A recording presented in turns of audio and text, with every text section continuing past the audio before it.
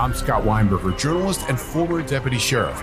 In my new podcast series, Cold Blooded, I'm embedded in the cold case investigation into the death of firefighter Billy Halpern. Experience this investigation in a truly unique way, untangling secrets that may reveal the answers to not only one case, but almost a dozen.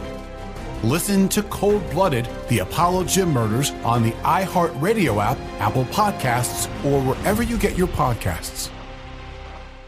Something that makes me crazy is when people say, well, I had this career before, but it was a waste. And that's where the perspective shift comes, that it's not a waste, that everything you've done has built you to where you are now.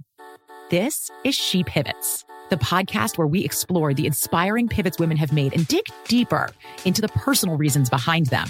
Join me, Emily Tish Sussman, every Wednesday on She Pivots. Listen to She Pivots on the iHeartRadio app, Apple Podcasts, or wherever you get your podcasts. Hi guys, Nancy Grace here, host of podcast Crime Stories with Nancy Grace. I've dedicated my life to fighting crime and helping crime victims. For a decade, I prosecuted violent felonies. Every day is a mission. Every day is a chance to stop crime and keep one more person safe. Listen to Crime Stories with Nancy Grace on the iHeartRadio app, Apple Podcasts, or wherever you get your podcast. Murder in Miami is a production of iHeartRadio. Previously on Murder in Miami.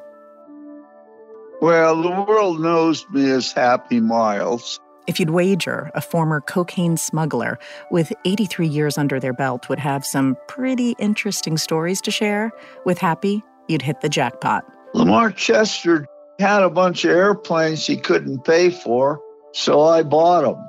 And that's how I met Lamar. Yeah, Lamar wasn't afraid of anything. One time I went up to his apartment and he opened a footlocker and got a couple machine guns out of it. He was flying guns then to Nicaragua. And did he tell you who he was running the guns for?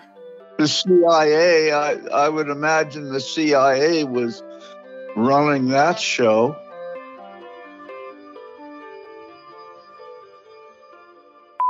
Hey, I forgot to tell you something, but I'll tell you tomorrow. Remind me. Hey, gorgeous. Hey, you wanted me to remind you to tell me a story about landing on Lamar's Island. Lamar Chester. He never ran anything but grass until I turned over that load of coke to him on the island. So this would have been one of his firsts? Right. Do you think that's the first time that he ever ran coke? Yes. I know it because he told me that he had made more money off of that run than he had made his entire life running grass out of Colombia and Jamaica. Wow. I'm Lauren Brett Pacheco, and this is Murder in Miami.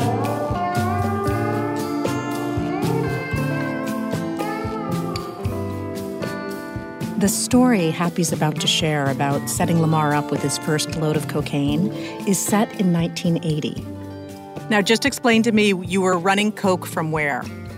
South America, from Colombia. The trip had gone kind of ragged. The trip before, I barely got off this muddy levee bank. And I knew I couldn't come out with full fuel because it had been raining ever since the last trip, and it would even be muddier. And so I decided I would only come out with a partial load of fuel. Weather had already complicated Happy's departure from Colombia in terms of flying out with a full tank of fuel, which would have made the plane too heavy to take off. But after he fueled up in South Caicos, weather would also complicate handing off the load in Florida to his associate Don, too. Well, the weather was so bad in Florida that Don didn't think I was going to come. Well, where the hell could I have gone? I mean, the trip was on. I was leaving Colombia, and I needed to get there, and my plan was to land give the load to Don and him get out of there right away. Well, they went to lunch. While his cocaine unloading crew was lunching, Happy says he encountered a different sort of welcoming committee, and not the sort he welcomed. As I crossed the channel from Bimini to Opelika, I realized they were on me. And I finally found out what frequency they were working on, and I was listening to them, and hell, there was a dozen of them on me, and they were coordinating. A dozen planes were following you. Yeah. Everything DEA and Customs had was on me, and some state birds, too. So you had gotten all the way back to Florida and realized that you have everybody on your tail. Exactly. So a rather unhappy Happy was left to formulate an escape on the fly, literally. I turned around and headed east, not knowing what I was going to do. And as I came out of a cloud, I was nose to nose with their Loach helicopter. And the helicopter, I mean, we weren't 300, 500 feet away from each other with a closure rate of over 300 miles an hour. Oh my gosh, so you come out of a cloud and you are facing a DEA helicopter. Yes. So he dropped the collective and went right under me, and I went right over the top. And he landed in a field. And I circled him, and he was throwing up in the middle of the field. Because he thought he was going to die. Yeah. And so then I decided, well, I'll go out to the Bahamas and probably end up ditching the airplane in deep water somewhere, but close enough that I can swim to the shore. And the airplane will be so deep that they'll never be able to get it, or they won't go get it. And I'll be home free. Well, I realized I had 2 airplanes still following me. The Jetstar was on me, and the Aero Commander was on me. Well, the Aero Commander I knew didn't have radar and had to stay on me visually. And then I heard the Jetstar landing in Nassau, and he told the tower, "It's an emergency. Can you get us a fuel truck out?" And the guy in the tower said, "Man, who you think I is? You fuel lucky? Get your own fuel truck." That is Mr. Miles's impersonation of a Bahamian accent. So I knew he'd be on the ground for a while trying to get fuel. So the whole time they're following you, you're going through the different frequencies and picking up their transmissions. You're eavesdropping on them. Yeah, I'm eavesdropping on them. So there's a great big thundercloud between me and Nassau, and I'm headed like I'm going to Hawksbill, Ron Elliott's island property, his hotel. So I flew right into the thunderstorm, which they will never do. Because if you're not lucky, you'll get sucked up in the vortex and spit out at 40,000 feet in pieces. So the minute I went in, they went around to the north. It was the shortest distance around this thunderstorm. And the minute I was in and they couldn't see me, I made a 90-degree turn to the right and came out the bottom of this thunderstorm headed south. So I'd been in the air for over 10 and a half hours at that time. Wow. And I only had 11 hours of fuel. And that is the point that Happy says he happened upon international drug smuggler Lamar Chester, who happened to own 2 nearby islands. I come up on Captain America, Lamar's red, white, and blue 207. Just happened to pass him in the air. Just happened to be overtaking him, yeah. He was headed from Nassau to his island. And When you're coming on an airplane from the back, you don't have anything to see. It's very hard to see an airplane from the back. You got a rudder and a horizontal and a wing, but nothing of mass. And I almost ran him over. I came within a quarter of a mile before I would have run him over. And I saw him, so I pulled up alongside of him, and we finally found each other on an obscure frequency. And I said, hey, I want to rent a boat. He said, I don't know if you can afford it. And I said, well, put an M on the end, and that should make you happy. What runway do you want me to use?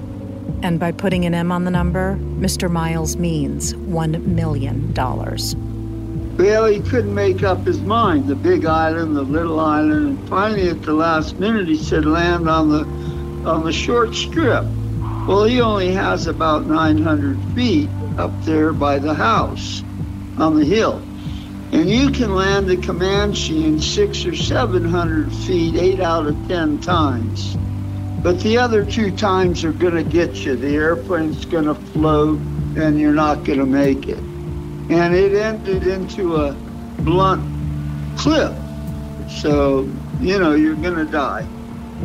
So I went in and I was only a few hundred feet from landing and the left engine quit, ran out of fuel. Well, when that happens, the airplane veers right away. So I had a hell of a time getting it back on track in a couple hundred feet and still landing. Holy moly.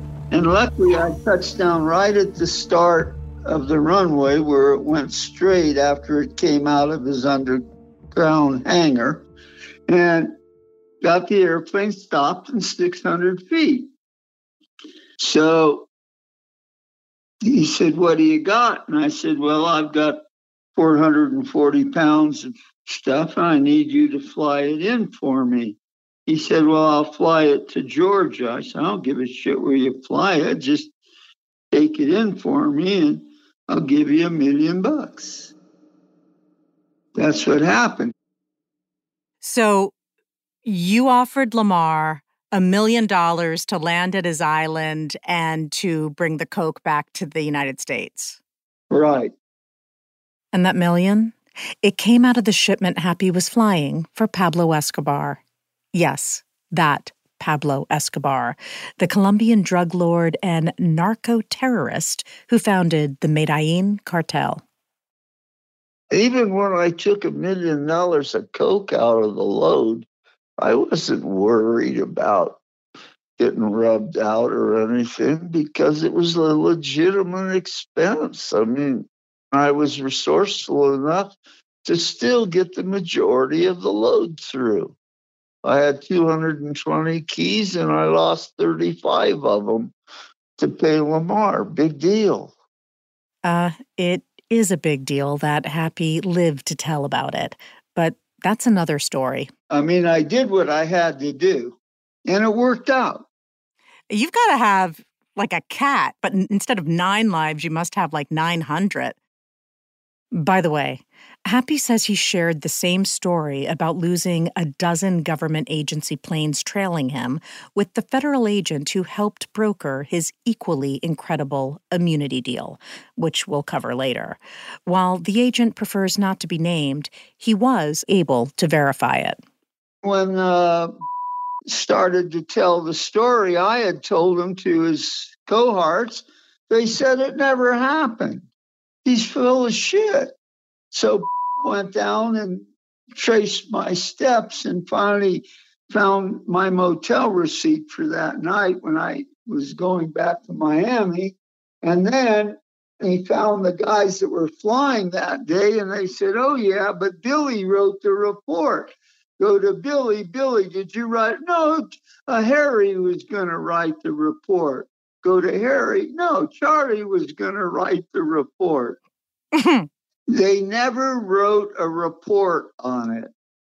I was worried they had my N number, but they never wrote a report on it. Why do you think? Oh, they had so much egg on their face that I could screw them all over. by flying into that storm cloud. I mentioned earlier that Happy's dabbled in the film business before.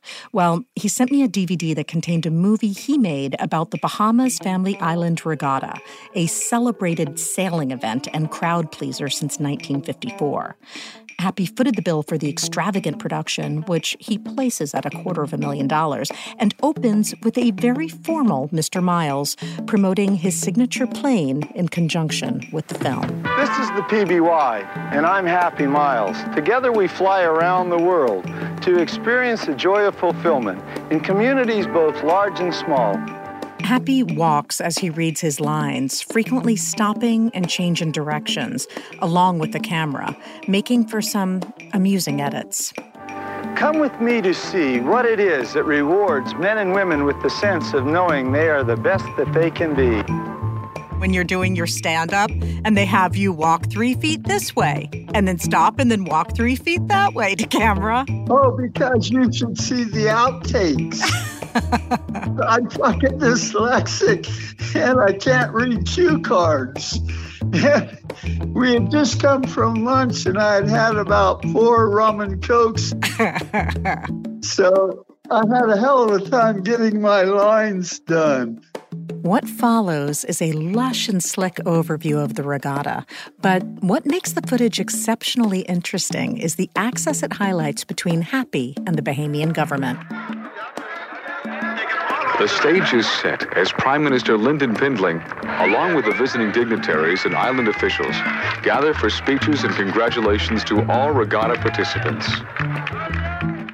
Do you know that I'm the only American allowed to race with the Bahamians? Is that still true? Yeah. I'm a citizen 1 week out of the year, and that week to be designated by Out Island Regatta. How did you pull that off? Oh, Pindling, the Prime Minister. Yeah, he just made a declaration. Prime Minister Pindling acknowledges the people of Exuma and all of those who have maintained the high standards over the years for the Family Island Regatta. Lyndon Pindling is perhaps the most famous and controversial Bahamian politician. He served as the first Black premier of the colony of the Bahama Islands from 1967 to 1969 and as Prime Minister of the Bahamas from 1969 to 1992.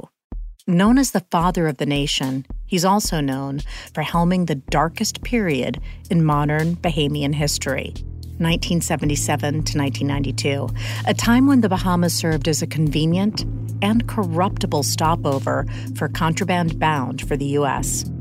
Something exposed in a 1983 NBC investigative piece titled The Bahamas, A Nation for Sale.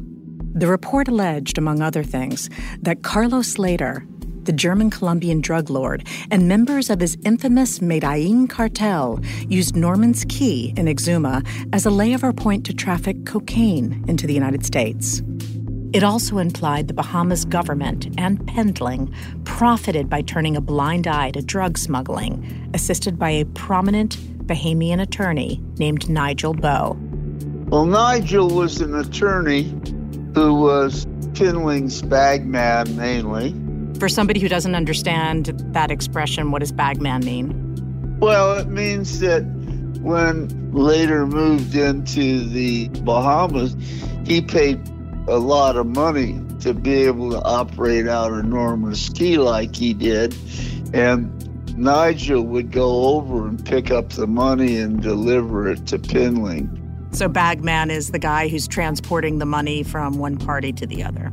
Yeah, so whatever Nigel said with the police or customs or anything was the same as probably Pindling saying it. He had a lot of clout. So if somebody wanted to get away with something illicit in the Bahamas, Nigel was the person you had to go through? He was the man. He was the man. Yeah, without a doubt.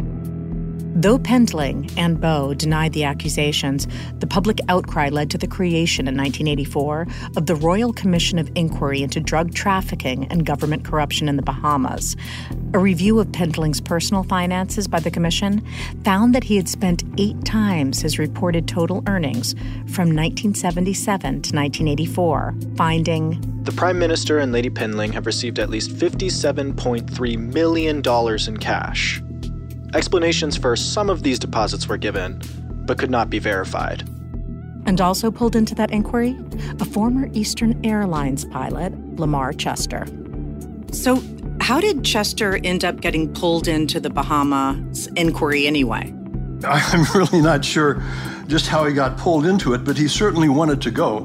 He had to get permission from the judge in his trial. He'd already been indicted to leave the country. And after going through the ropes on that, he flew down there.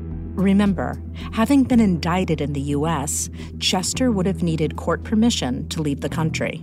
As he knew at the time, it was his chance to make a public statement of his gray male defense, that he did it for the CIA. He also knew that there weren't going to be any legal consequences for him, certainly in the Bahamas, because the inquiry didn't have the authority to indict anyone anyway. That's really interesting. So it's possible that Chester was just incentivized to go there because it provided him with a platform and a megaphone to state the gray male defense. Yeah, I'm sure he assumed that he would get national publicity.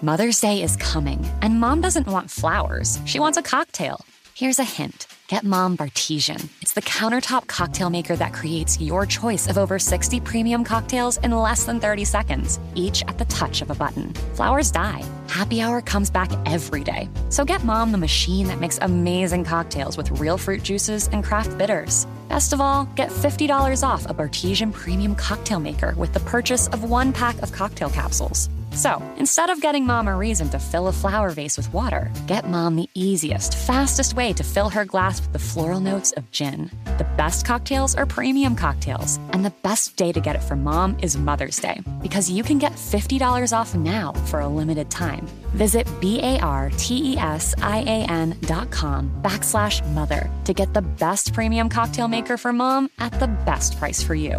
Bartesian, premium cocktails on demand. I'm Scott Weinberger, journalist and former deputy sheriff. In my new podcast series, Cold-Blooded, The Apollo Gym Murders, I'm embedded in the cold case investigation into the death of firefighter Billy Halpern. It's just a shame, that they took him from us. Experience this investigation in a truly unique way, knocking on doors, uncovering new evidence, including the DNA of a potential killer. My name is Danny Smith. I'm a detective with Miramar Police Department. This is Scott Weinberger. We're actually reopening an old case, and your name came up. Untangling secrets that may reveal the answers to not only one murder, but almost a dozen. I thought they were going to kill me, so I kept my mouth shut and I didn't say anything. All these years, I didn't say anything. Listen to Cold-Blooded, The Apollo Gym Murders on the iHeartRadio app, Apple Podcasts, or wherever you get your podcasts. Get emotional with me, Radhi Devlukia, in my new podcast, A Really Good Cry. We're going to talk about and go through all the things that are sometimes difficult to process alone. We're going to go over how to regulate your emotions, diving deep into holistic personal development, and just building your mindset to have a happier, healthier life. We're going to be talking with some of my best friends. I didn't know we were going to go there on this. People that I admire. When we say listen to your body, really tune into what's going on. Authors of books that have changed my life. Now you're talking about sympathy, which is different than empathy, right? And basically have conversations that can help us get through this crazy thing we call life. I already believe in myself. I already see myself. And so when people give me an opportunity, I'm just like, oh, great, you see me too. We'll laugh together, we'll cry together, and find a way through all of our emotions. Never forget, it's okay to cry, as long as you make it a really good one. Listen to A Really Good Cry with Radhi Devlukia on the iHeartRadio app, Apple Podcasts, or wherever you get your podcasts. One of the most significant things in this whole case was Lamar Chester's appearance before a Royal Commission of Inquiry in the Bahamas. And that was, at the time, a really upsetting thing for the Bahamas because it was their version of Watergate. That's Atlanta-based journalist, producer, and documentarian C.B. Hackworth. Sir Lyndon Pindling was the hero of Bahamian independence. And there were swirling allegations that he was corrupt, of receiving payoffs through an attorney named Nigel Bowe, who also represented Lamar Chester, that those payments were to permit drug smuggling in the Bahamas.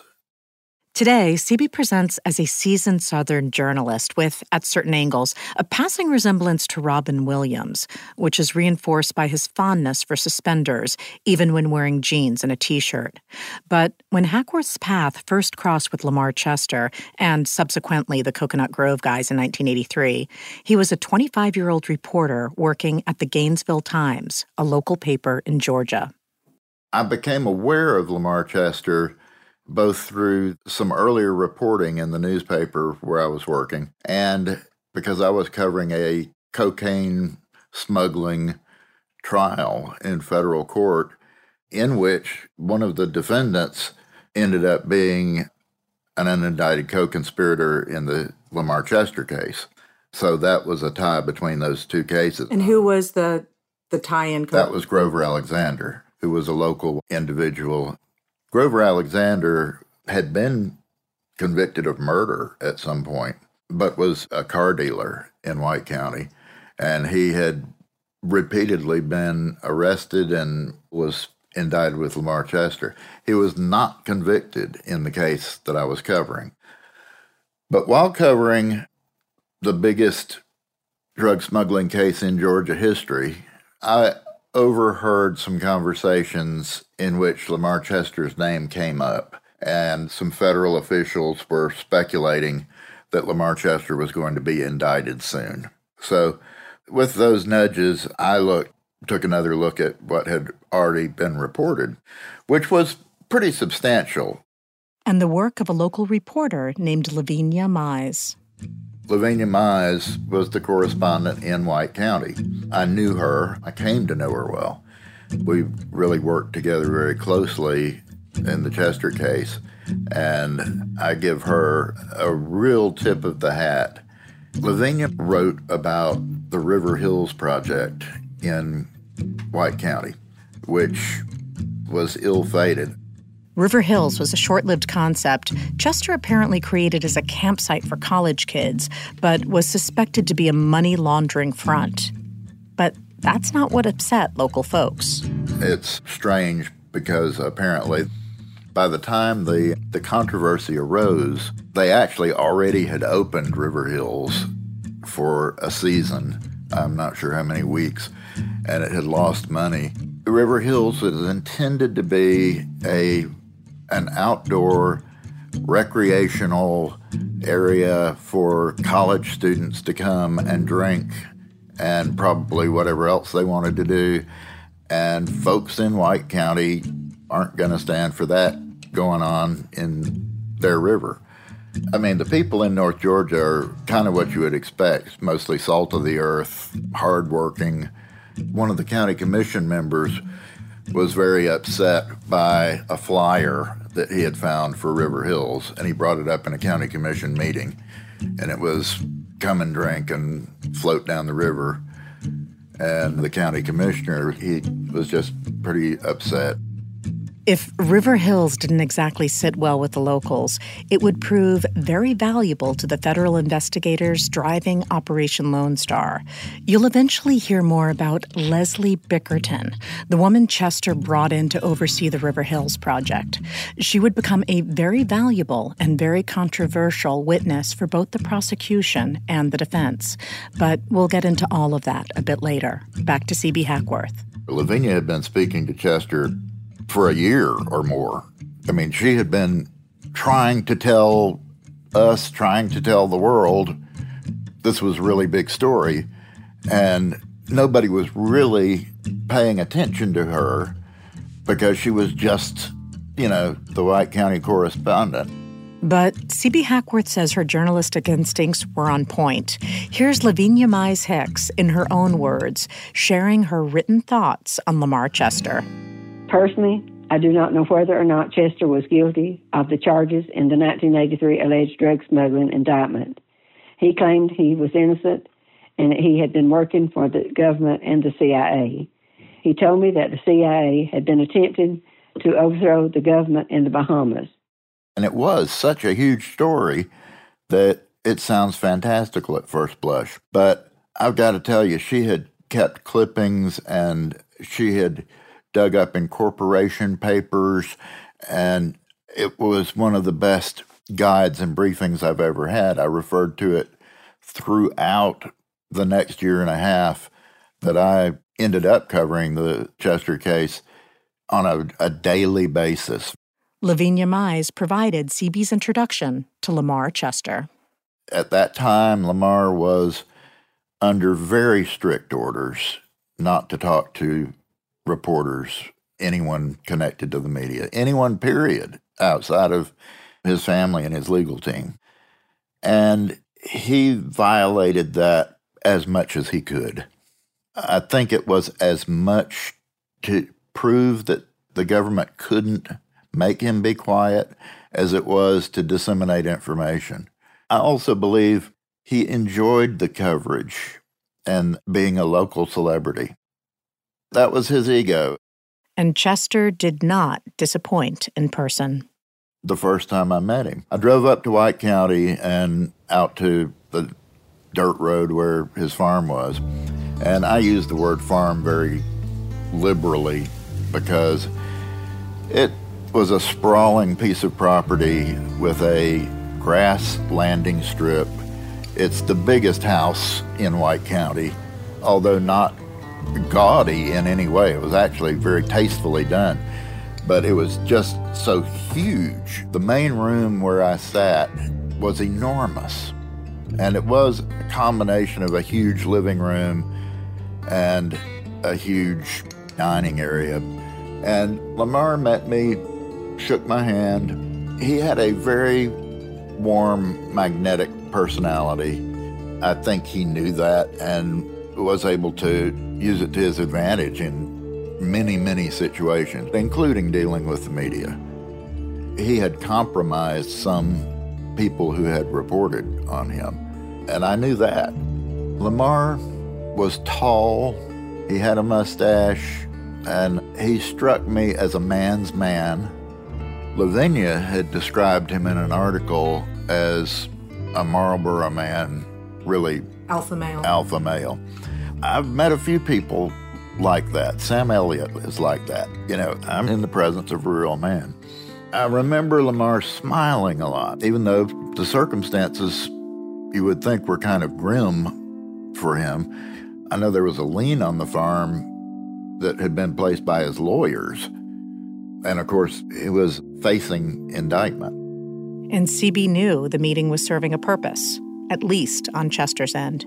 Lamar was very open to meeting with me, and he was very open when I met him. I never made any agreement, nor was I asked to protect him from himself, from the fact that he was violating a court order, and he had already been significantly warned because of a television report that Forrest Sawyer had done on WAGA-TV in Atlanta. Phil Stanford has already referenced that infamous interview, but I'll let CB remind you of what Chester claimed during it. Well, he boasted to Forrest Sawyer, and he said to me separately, he said that he had flown a shipment of marijuana, a large shipment, directly over wherever Ronald Reagan, who was then president, was speaking at the time. I think it was Homestead Air Force Base, and that he could have shoved a bale out and dropped it at the president's feet if he wanted to. That's my recollection. He completely admitted to being one of the world's most prolific drug smugglers, that he had smuggled large shipments of marijuana from the Bahamas into the United States, Florida, but primarily Georgia. 200 shipments or more is what I think he said. And the reaction that statement received seemed to be the intention behind making it. Lamar was talking to a lot of reporters, and he wanted to stir this up. I wasn't oblivious to any of that stuff, even though I was young. But did you have any idea when you left his farm that day how intense and complicated your relationship with him would get? Well, you would think I would answer no, but I kind of did. The scope of what he had laid out was huge. Chester's interaction with Hackworth would intensify as the legal proceedings advanced. Lamar would call me, often late at night, and sometimes, if not usually, after he'd been drinking. Now, I'm not saying he was bad to drink. I don't know that to be a fact, but I do know that sometimes he drank at night and sometimes he called me. And these were not short little conversations. We would discuss what was going on with the case. He guided me toward things. I recorded all of my conversations with Lamar Chester. Georgia is a one-party consent state. You do not have to have permission from another person to record a conversation as long as you are a participant in that conversation.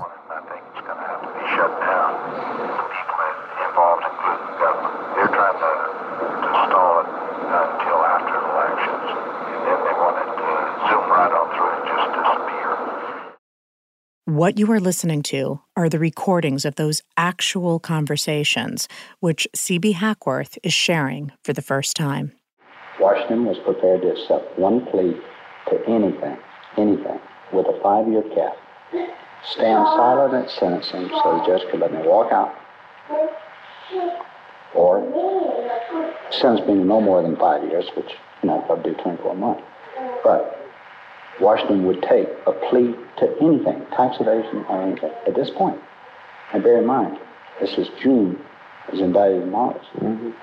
Yeah. But they'd take anything. And if I give them Nigel Bowe, I could walk clean with nothing.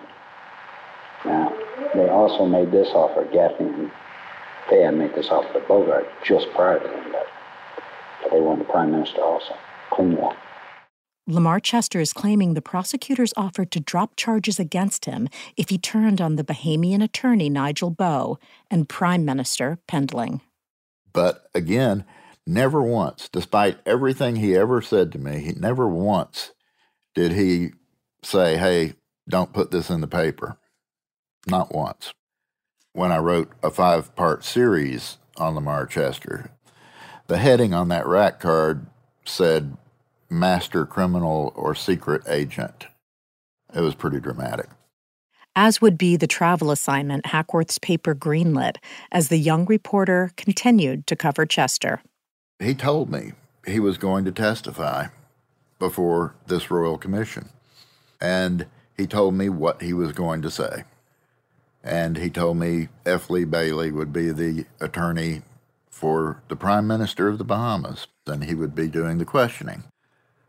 I played a very short, perhaps 60-second excerpt of that conversation with Lamar for the publisher of the newspaper. Through my relations with the government of the Bahamas and businessmen there and elsewhere, I have contacts all over the world, in particular Central and South America, Europe, and the Far East. And they supported my outrageous quest for this story. The publisher, he told me to go to the Bahamas when Lamar was there to testify. This was not a newspaper that routinely sent a reporter to the Bahamas. I stayed at the same resort hotel that Lamar stayed at.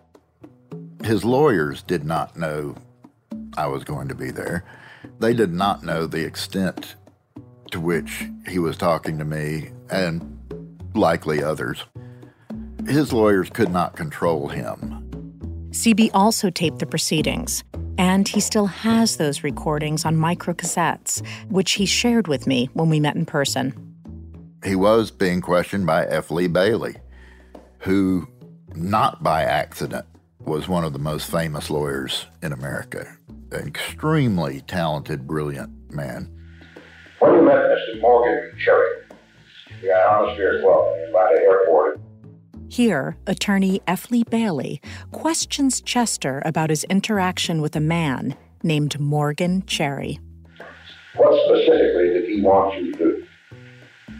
He really didn't want me to come by, or if I did come by, to not reveal his identity.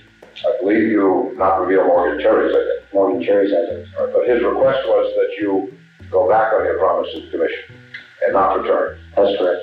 And I believe you used the word yesterday, keep your mouth shut. That's correct. Did he indicate why his employers, the FNM, had an interest in silencing you, Mr. Chester? They just didn't want it known that they were engaged or that they had been instrumental in the Brian Ross report.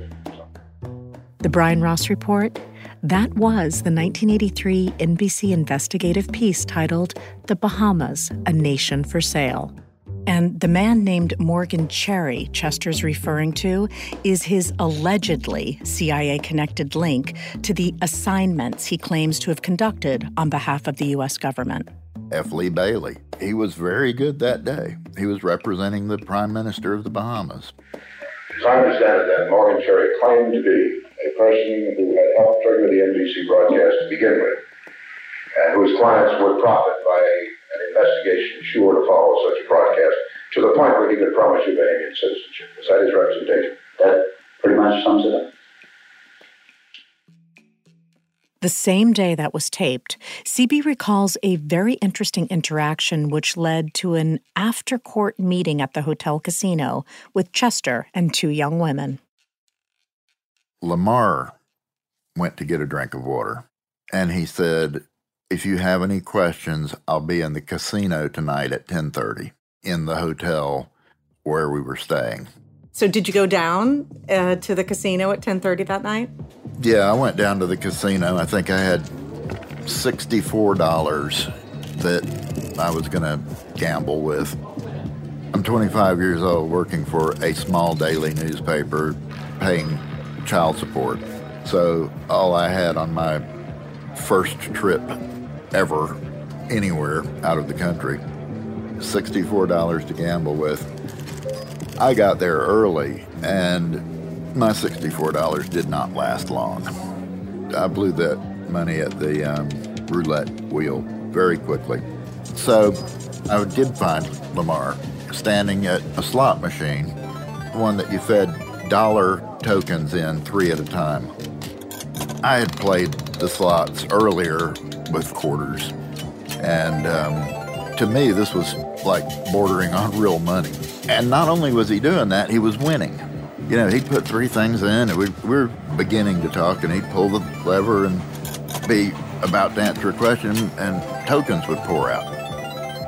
He didn't care about the money that he was winning. He didn't care about the money he was putting into the slot machine. He just radiated wealth, and that's part of what I think made him attractive to a lot of people, men as well as women. I don't mean sexually, but I mean wanting to be in his inner circle. And we weren't standing there very long before a young lady walked up and just started hanging around him. At first, I thought it might be someone he knew or a legal assistant or something, but it wasn't. She was a stranger. I guess it was, you know, people have described him as good looks or magnetic personality, whatever. And in addition, the fact that money kept pouring out of this slot machine. I think the sound was some sort of mating call. But since I was standing there, I guess, the young lady said, well, I'll be right back. And she came back with her friend.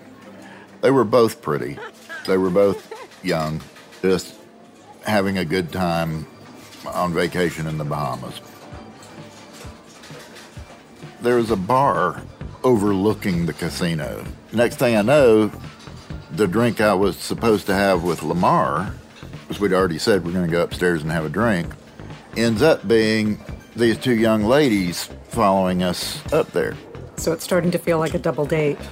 Yeah, and that bothered me because, you know, on the one hand, I was a 25-year-old, fairly recently divorced young man and, you know, beautiful young woman sitting next to me. I remember what I was thinking was, you know, they didn't really cover this specific thing in journalism school in any of the classes I took. But I am fairly sure you're not allowed to pick up girls with the drug smuggler that you're covering. And at the same time, it's very socially awkward because it was superficially a very nice, happy little group. But fortunately for me, as I'm sitting there trying to think, how am I going to get out of this gracefully, Lamar actually provided me with the inspiration, not intentionally. And apparently did so with his signature style. When the conversation fairly quickly led to, you know, who are you and what do you do, after they have talked about being a nurse and et cetera. Well, who are you? And Lamar said something pretty instantly about, well, I'm one of the biggest drug smugglers in the world, and this guy's a reporter that has been following me, and, you know, he writes about a lot of the things that I do. And I don't think that they believed him. Did they just kind of laugh it off? I think they kind of laughed it off. Like, oh, sure. I was like, well, damn. Yeah, that doesn't scare them off. And some people who I've told this story to have said that may have made somebody more attracted. Well, it didn't really. It was that they didn't believe it, I don't think. The way that he said it. And again, it's consistent with what he always said. He never shied away from it. You just can't believe that anybody was this upfront. But I guess that was his strategy. If you know you're going to be accused of smuggling massive amounts of marijuana, get in front of it. I think that was what he tried to do always. And it's not as if these ladies had, like, cell phones in their hands where they could Google it quickly. Couldn't Google it. That's when CB realized he could actually prove Chester's claim to their doting wannabe dates. My secret weapon, I suddenly realized, is like a light bulb going off over my head. I had a major series about Lamar Chester, 5-part series called Citizen Chester, was running in my newspaper. I ran up to the room and got the card that is inserted into a newspaper rack that you put money in and pull down the front of and get a paper out of. And this one had a photograph of Lamar Chester that I had taken on that first visit to the house with a banner headline, Master Criminal or Secret Agent. And I took it out, went back downstairs, went right up to that table and unrolled it. I don't think I'm exaggerating to say that the color drained from their faces. There may have been women who would have been attracted by that, but these two were not. They soon made excuses to leave. Call it a night. And you know what? I don't think that bothered Lamar Chester at all. I think he was very happy that they knew who he was.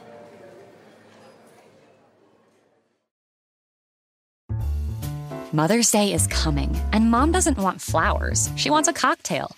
Here's a hint. Get Mom Bartesian. It's the countertop cocktail maker that creates your choice of over 60 premium cocktails in less than 30 seconds, each at the touch of a button. Flowers die. Happy Hour comes back every day. So get Mom the machine that makes amazing cocktails with real fruit juices and craft bitters. Best of all, get $50 off a Bartesian premium cocktail maker with the purchase of 1 pack of cocktail capsules. So, instead of getting Mom a reason to fill a flower vase with water, get Mom the easiest, fastest way to fill her glass with the floral notes of gin. The best cocktails are premium cocktails, and the best day to get it for Mom is Mother's Day, because you can get $50 off now for a limited time. Visit BARTESIAN.com/mother to get the best premium cocktail maker for Mom at the best price for you. Bartesian, premium cocktails on demand. I'm Scott Weinberger, journalist and former deputy sheriff. In my new podcast series, Cold Blooded, The Apollo Gym Murders, I'm embedded in the cold case investigation into the death of firefighter Billy Halpern. It's just a shame, that they took him from us. Experience this investigation in a truly unique way, knocking on doors, uncovering new evidence, including the DNA of a potential killer. My name is Danny Smith. I'm a detective with Miramar Police Department. This is Scott Weinberger. We're actually reopening an old case, and your name came up. Untangling secrets that may reveal the answers to not only one murder, but almost a dozen. I thought they were going to kill me, so I kept my mouth shut and I didn't say anything. All these years, I didn't say anything. Listen to Cold Blooded, The Apollo Gym Murders on the iHeartRadio app, Apple Podcasts, or wherever you get your podcasts.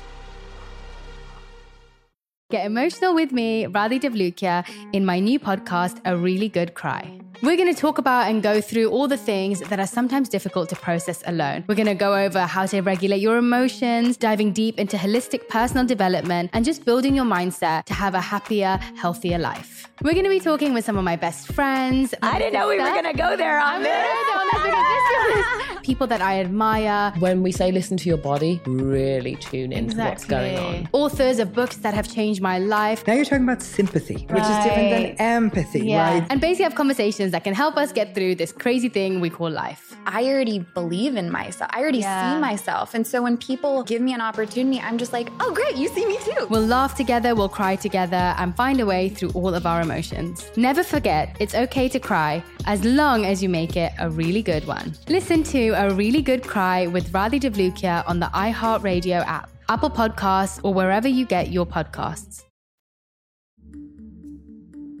So at the time that the inquiry was happening in the Bahamas, were you even aware that it was going on? No, I wasn't following it. I was back in D.C. for a few months, and my mind was elsewhere. When it was happening, and I wasn't even aware of it, later when I came back and Bob Adams came up to me and said, do you know who Morgan Cherry is? Well, it was shortly after this that the mysterious Morgan Cherry mentioned that I got a call from Bob who said that Lamar wanted to hire me as a consultant. There was going to be a pretrial hearing in Atlanta, and he wanted me to be there as a consultant. I said, what? He said, look over transcripts, catch inconsistencies, that sort of thing. He said he'd pay me a couple $100 a day plus travel. I decided I guess I could be a consultant after all. Consultant for what? Using your expertise as a journalist? Because it almost seems as if it would be more a legal standpoint. Well, I was used to looking over government documents and finding discrepancies and that sort of thing. Believe it or not, at this point, it still didn't seem real to me that they thought I was with the CIA. So it was just an extension of the craziness that had begun when I started working for Intercept and started getting paid for blowing assignments. And if they wanted to pay me, I figured, why not? Of course, I shouldn't have done it. I knew it had something to do with their belief that I was with the CIA. Yeah, a couple $100 a day plus travel doesn't sound that bad, and probably seemed like much more in the early 80s. It was certainly enough for me, that's for sure. And if they did believe you were with the CIA, they might have thought they were compromising you at the same time. They did compromise me, but I wasn't with the CIA. I mean, I was digging myself in pretty deep with people who I really didn't want to offend. Yeah, that's the other thing I would point out. You didn't worry that you were getting into something that you might not escape from? I just sort of walked right into it. And that seems to have been the plan. Here's Chester talking to CB about Phil Stanford. I have a guy that I'm paying to gather the facts, Phil Stanford. I mentioned it to you tonight. But our agreement was, Phil's and mine, he would cooperate with me. The guy is good. He's a good investigative reporter. I am not by any means convinced that he's not currently in the active employ of the CIA. one of the guys that works for the CIA. He called me. He says, listen, that guy's with the company. You heard that right. Lamar Chester claims someone working with the CIA confirmed Phil Stanford was also in the agency's employ. On the next Murder in Miami, Phil Stanford leaves the Amsterdam Palace for a farm in Georgia.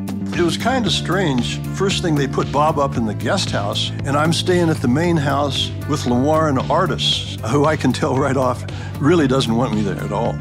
As the scope of Operation Lone Star tightens around Lamar Chester. Frankly, with what the government stating, witnesses fed to alligators, I could not understand how someone who had just made a deal to testify against him would be anywhere near him. But I was going to find out.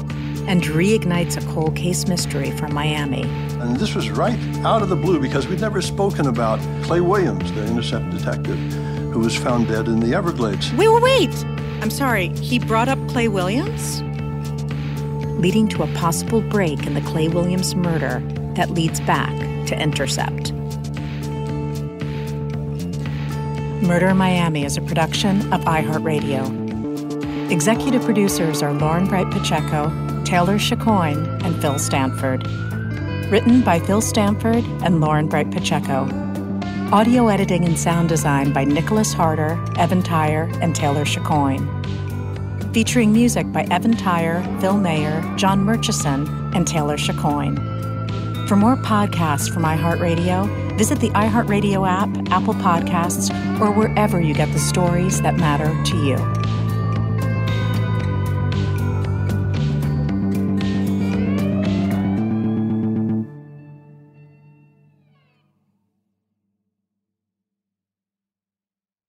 I'm Scott Weinberger, journalist and former deputy sheriff. In my new podcast series called Blooded, I'm embedded in the cold case investigation into the death of firefighter Billy Halpern. Experience this investigation in a truly unique way, untangling secrets that may reveal the answers to not only one case, but almost a dozen. Listen to Cold Blooded, the Apollo Gym Murders on the iHeartRadio app, Apple Podcasts, or wherever you get your podcasts. Something that makes me crazy is when people say, well, I had this career before, but it was a waste. And that's where the perspective shift comes, that it's not a waste, that everything you've done has built you to where you are now. This is She Pivots, the podcast where we explore the inspiring pivots women have made and dig deeper into the personal reasons behind them. Join me, Emily Tish Sussman, every Wednesday on She Pivots. Listen to She Pivots on the iHeartRadio app, Apple Podcasts, or wherever you get your podcasts. Hi guys, Nancy Grace here, host of podcast Crime Stories with Nancy Grace. I've dedicated my life to fighting crime and helping crime victims. For a decade, I prosecuted violent felonies. Every day is a mission. Every day is a chance to stop crime and keep one more person safe. Listen to Crime Stories with Nancy Grace on the iHeartRadio app, Apple Podcasts, or wherever you get your podcast.